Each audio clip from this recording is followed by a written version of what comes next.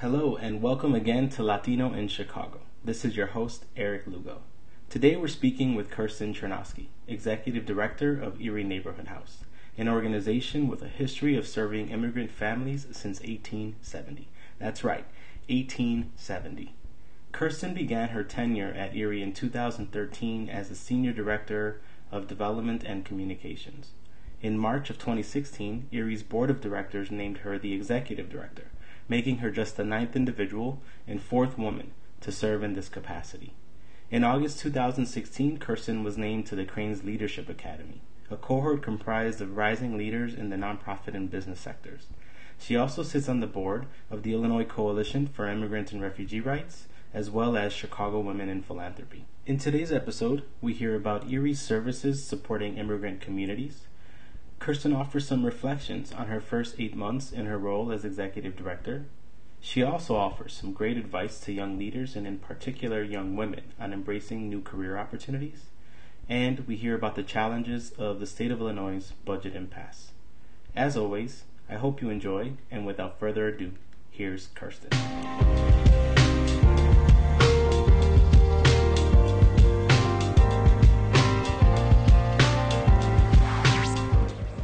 Welcome to Latino in Chicago, Kirsten. It's great to have you here. Thanks, Eric. I'm excited to be a part of it.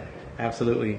So why don't we start a little bit by talking about Erie Neighborhood House and the work of this great organization? Absolutely.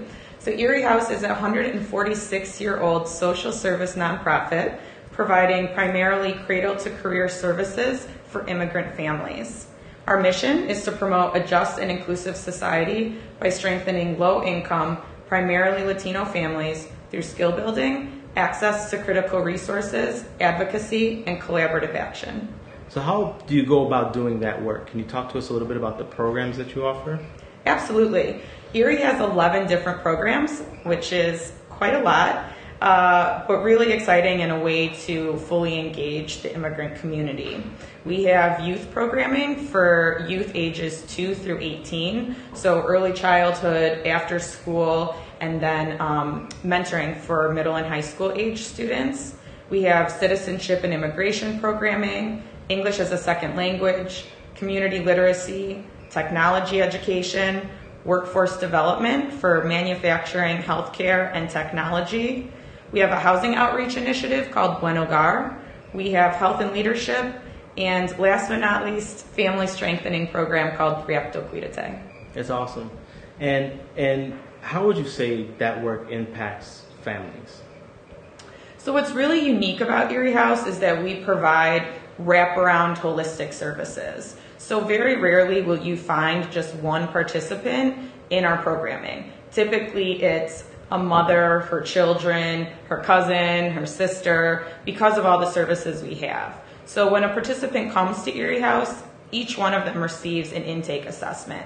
And let's say someone was coming to enroll their child in our child care program. At that time, we would ask, is there a parent who could benefit from ESL classes? Is there an older sibling who could benefit from our teen mentoring program? Is there someone in the family who needs English as a second language classes? And so by supporting the entire family, we're making sure that that family can succeed. So we don't view childcare as simply childcare. We also view it as economic development so that mother can go back to work and potentially utilize Erie services in order to make her family stronger. Amazing, amazing. What was your journey to Erie? How did you get here? So specifically to Erie, I just replied to a job posting. There wasn't any more glamorous than that. But in terms of my career in the nonprofit world, it's all I've ever done. I was a sociology undergrad and received my master's in nonprofit administration. And so my first day as a professional up until now, I've always worked in the nonprofit sector.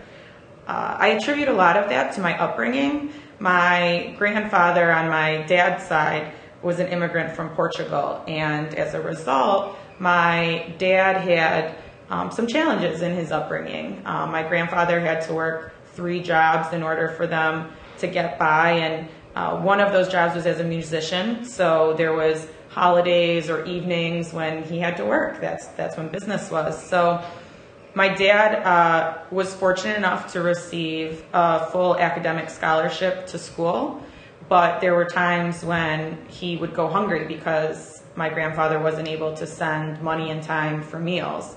And that's something that really stuck with my dad. And so that was very much a part of my upbringing, is understanding that legacy. And then on my mom's behalf, she was just really committed to service. I was a Girl Scout from a really young age, and she was our troop leader. And both my parents just did a great job in instilling the idea of giving back into my upbringing. And so that really carried over into my professional career. That's great. That's great.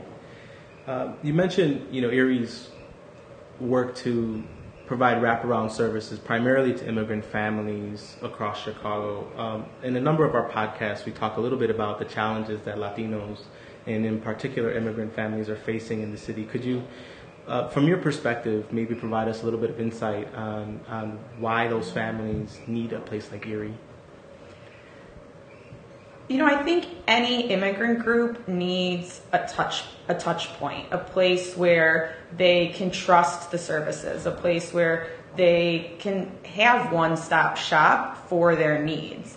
And that's why oftentimes I'm asked, how does Erie get the word out, or what's your marketing or advertising strategy? And I say we really don't have one. I mean, the majority of our participants come here because of word of mouth.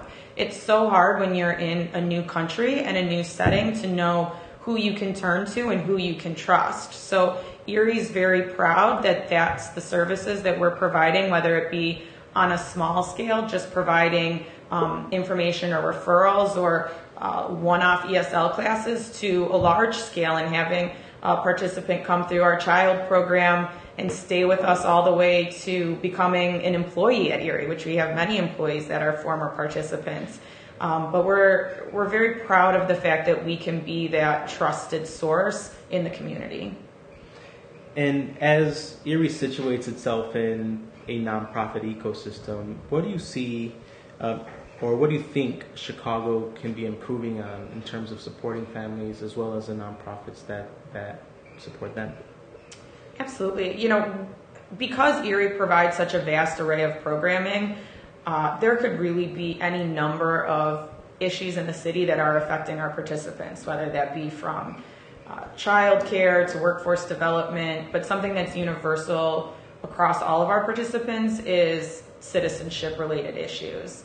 And so, I think that where Chicago can improve in addressing a lack of comprehensive immigration reform is just to continue as a city to challenge federal immigration laws and to fight for the rights of immigrants. I think especially in this political climate, standing up against hateful rhetoric and racism is of utmost importance, and really pushing for restoration of state funding that supports the New Americans Initiative, which funds immigrant support services like Erie House in order to make those services available. And then in general, I think it's especially important that immigrant voices and perspectives are present at tables where decisions are being made. I think that there needs to be a more conscious effort at the corporation level, at the state level, at the federal level, to make sure that those voices are being heard and recognized. What do you think Chicago's getting right? What's good about what's happening in Chicago?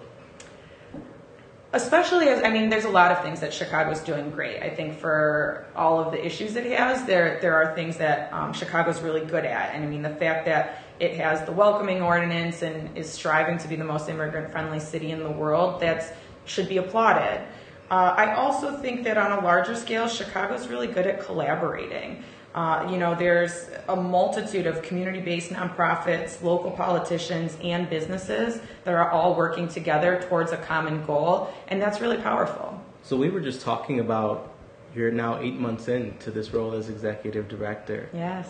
How's that gone for you? It's going great. I am so passionate about Erie House and love the mission and the work that we do, but I also love the idea of settlement houses. So earlier in my career, I actually had the opportunity to work at Northwestern University Settlement House. So Erie House is my second settlement house that I've worked at. And I just love the idea of embracing all members of society and living together in an interdependent way to help one another.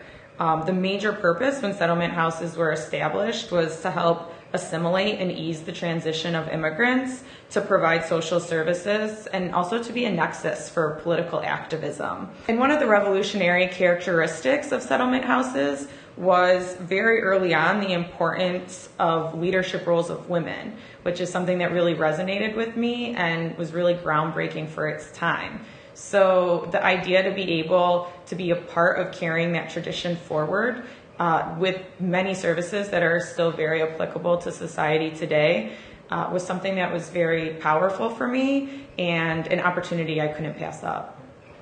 It's really interesting. And over the course of these 8 months, are you finding that there's anything you wish you knew prior to taking on the job that you didn't know? Too many things, Eric. Too many things. I think two of the biggest lessons I learned somewhat just in these 8 months, and that I was starting to learn a little bit prior to taking on this role, was the importance of being vulnerable and the power of failure. So I am a very composed professional person, very much, keep your personal life separate. And I found at times that people gravitate towards authenticity, and that comes from being vulnerable. We talked about this a little bit before we started, but I'm a recent breast cancer survivor. I completed my treatment in March, which was also the same month that I became the new executive director of Erie House. Wow. So I was undergoing treatment and interviewing at the same time. And I think incorporating that into my professional life has made me a stronger leader, and quite frankly, a better person.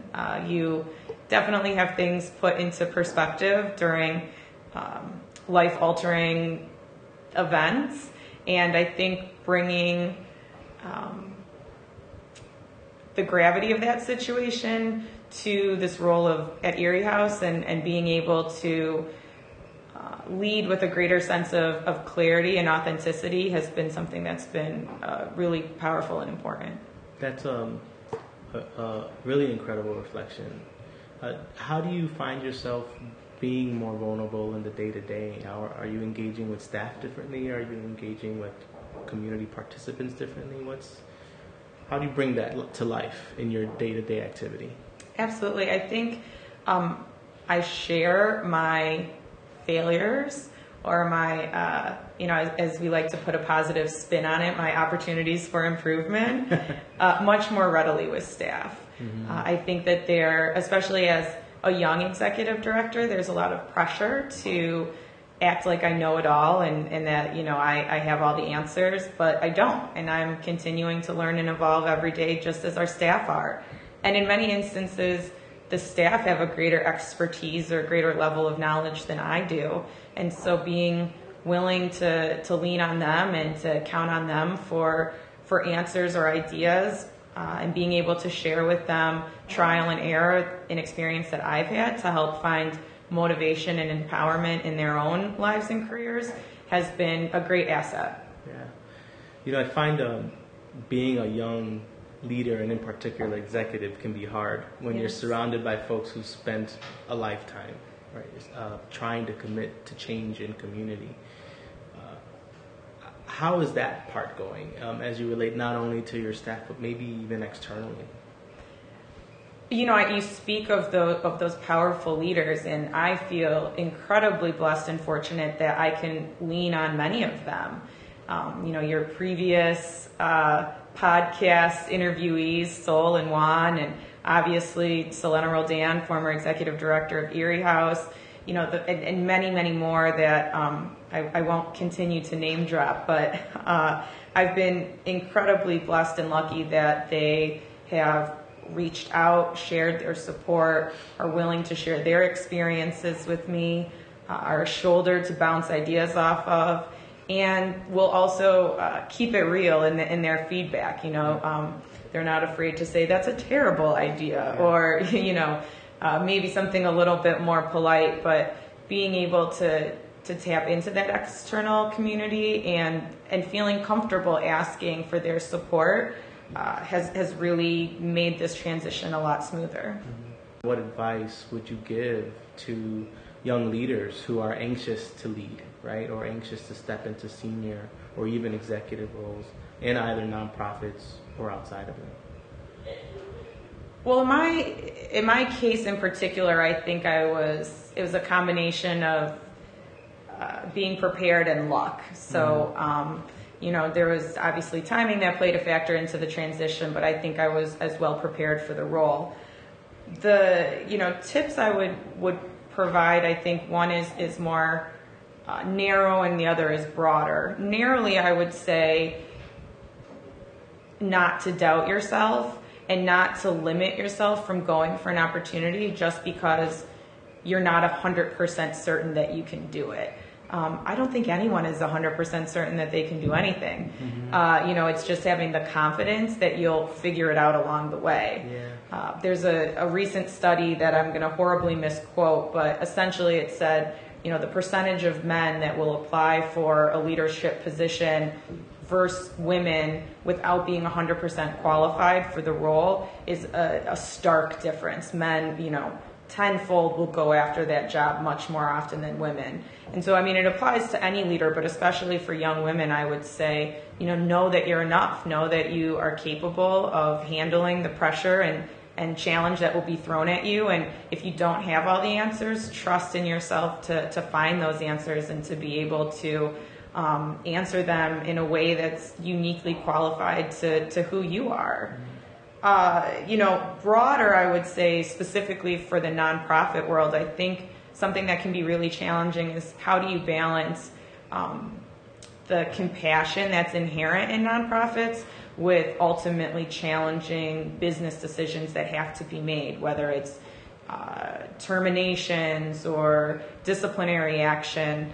And something that I've found comforting in those times is remembering that your responsibility is to the mission. Mm-hmm. No one person is bigger than the mission of Erie House. Mm-hmm. And so my priority has to be to our participants. So if there's an individual staff member or a circumstance that's impeding our participants receiving the best quality services that they possibly can, my mission has to be, or my focus has to be to them and maintaining the mission of Erie House. Mm-hmm. As you stepped into the role, and even more broadly than the role, is there any literature that's attracting you or that you're reading that's just helping inform your thinking and your work? Absolutely. I'm reading anything I can get my hands on about leadership in these past 8 months. Mm. But I've been fortunate enough to be part of the Cranes Leadership Academy. This is their third cohort. And one of the books they have us reading is Give and Take by Adam Grant. And the idea with this book is that there's givers who will give of themselves to others, regardless of the impact it may have on their own professional development. And then there's takers, so those who will only do what's best for them to get ahead. And historically, the idea has been that takers are who are most successful in business. And so this book talks about how givers, while sometimes are sort of at that bottom of the success pole, often a lot of our most notable leaders are givers. And so the book talks about how you can be successful as a giver and helping people as you work your way to the top, if you will. So working in a nonprofit, that really spoke to me, the idea that you can be a shark, but also, in business, but also be giving back. Mm-hmm. Another set of books that I found that I'm absolutely in love with are children's books. Mm-hmm. The original book was called What Do You Do With an Idea by Kobe Yamada. And there was just recently a second book called What Do You Do With a Problem? And they're beautifully illustrated and just a really simplistic version of looking at how we need to nurture and grow both ideas and then be mindful with our problems as turning them into opportunities.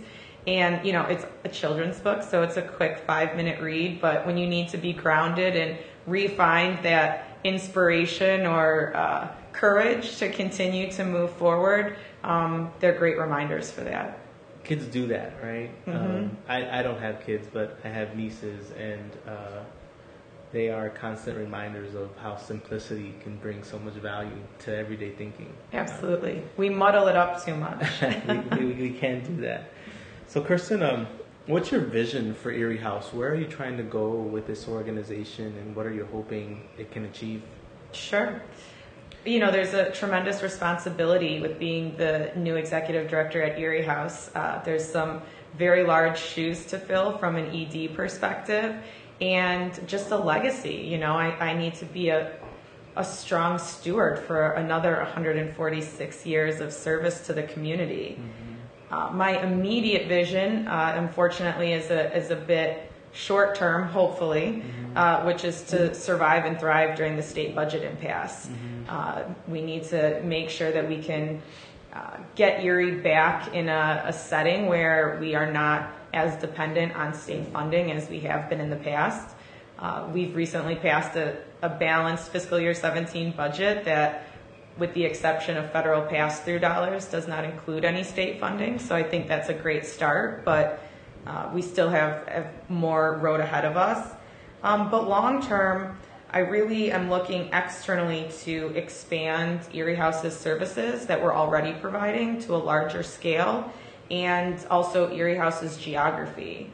And internally, I have a strong focus on diversity and inclusion, both amongst our staff and our board, to make sure that in addition to representing the participants that we serve, that we're also bringing in as many perspectives from different communities within the city of Chicago, and making sure that carries through to our staff and board members as well. That's great. Are you hoping that Erie services can now extend beyond immigrant communities, or are you specifically thinking about how you are following immigrant communities across the city and state? I think both. Currently Erie House's services are open to anyone. The vast majority of our participants happen to be immigrants, but not all of those immigrants are first generation or new to this country. Some of our participants are coming to Erie House for the first time as a third generation immigrant, or someone who's been in the States for 10, 20, 30 years before reaching out for services. So I think it's tapping into that broad spectrum of how someone would categorize themselves as an immigrant, and then also individuals who are native to Chicago and just looking for services that they could benefit from at Erie House as well. How can people help get you there? There's the obvious plug for volunteers and donors, which every nonprofit needs to survive, and folks can learn more about how to do that at eriehouse.org. But I think the biggest way to help would be just to visit Erie House, to meet with our staff and participants and hear their stories. Why our staff choose to work here, why former participants come back to be employees of Erie House, why our participants not only remain involved for years and in different programs, but have their children and spouses and family members and neighbors become involved with Erie House because of the wonderful place that it is. And see if you have a connection. And if you do, see how you can engage and further nourish that connection by being involved some way at Erie. Any parting thoughts for the audience? Thanks for listening. I'm really excited about this podcast, and I think, the way that Chicago becomes a better place is hearing each other's stories. So I'm thrilled to be a part of it and look forward to listening to future Latino in Chicago podcasts. Absolutely. Thanks so much. Thanks, Eric. Thanks for tuning in. That was Kirsten Chernosky, Executive Director of Erie Neighborhood House, and this, of course, is Eric Lugo. Just a friendly request, if you're enjoying Latino in Chicago's content, please jump on iTunes and leave us a 5-star review. This will definitely help more folks find these great stories from Chicago leaders. Keep on listening, and until next time, peace.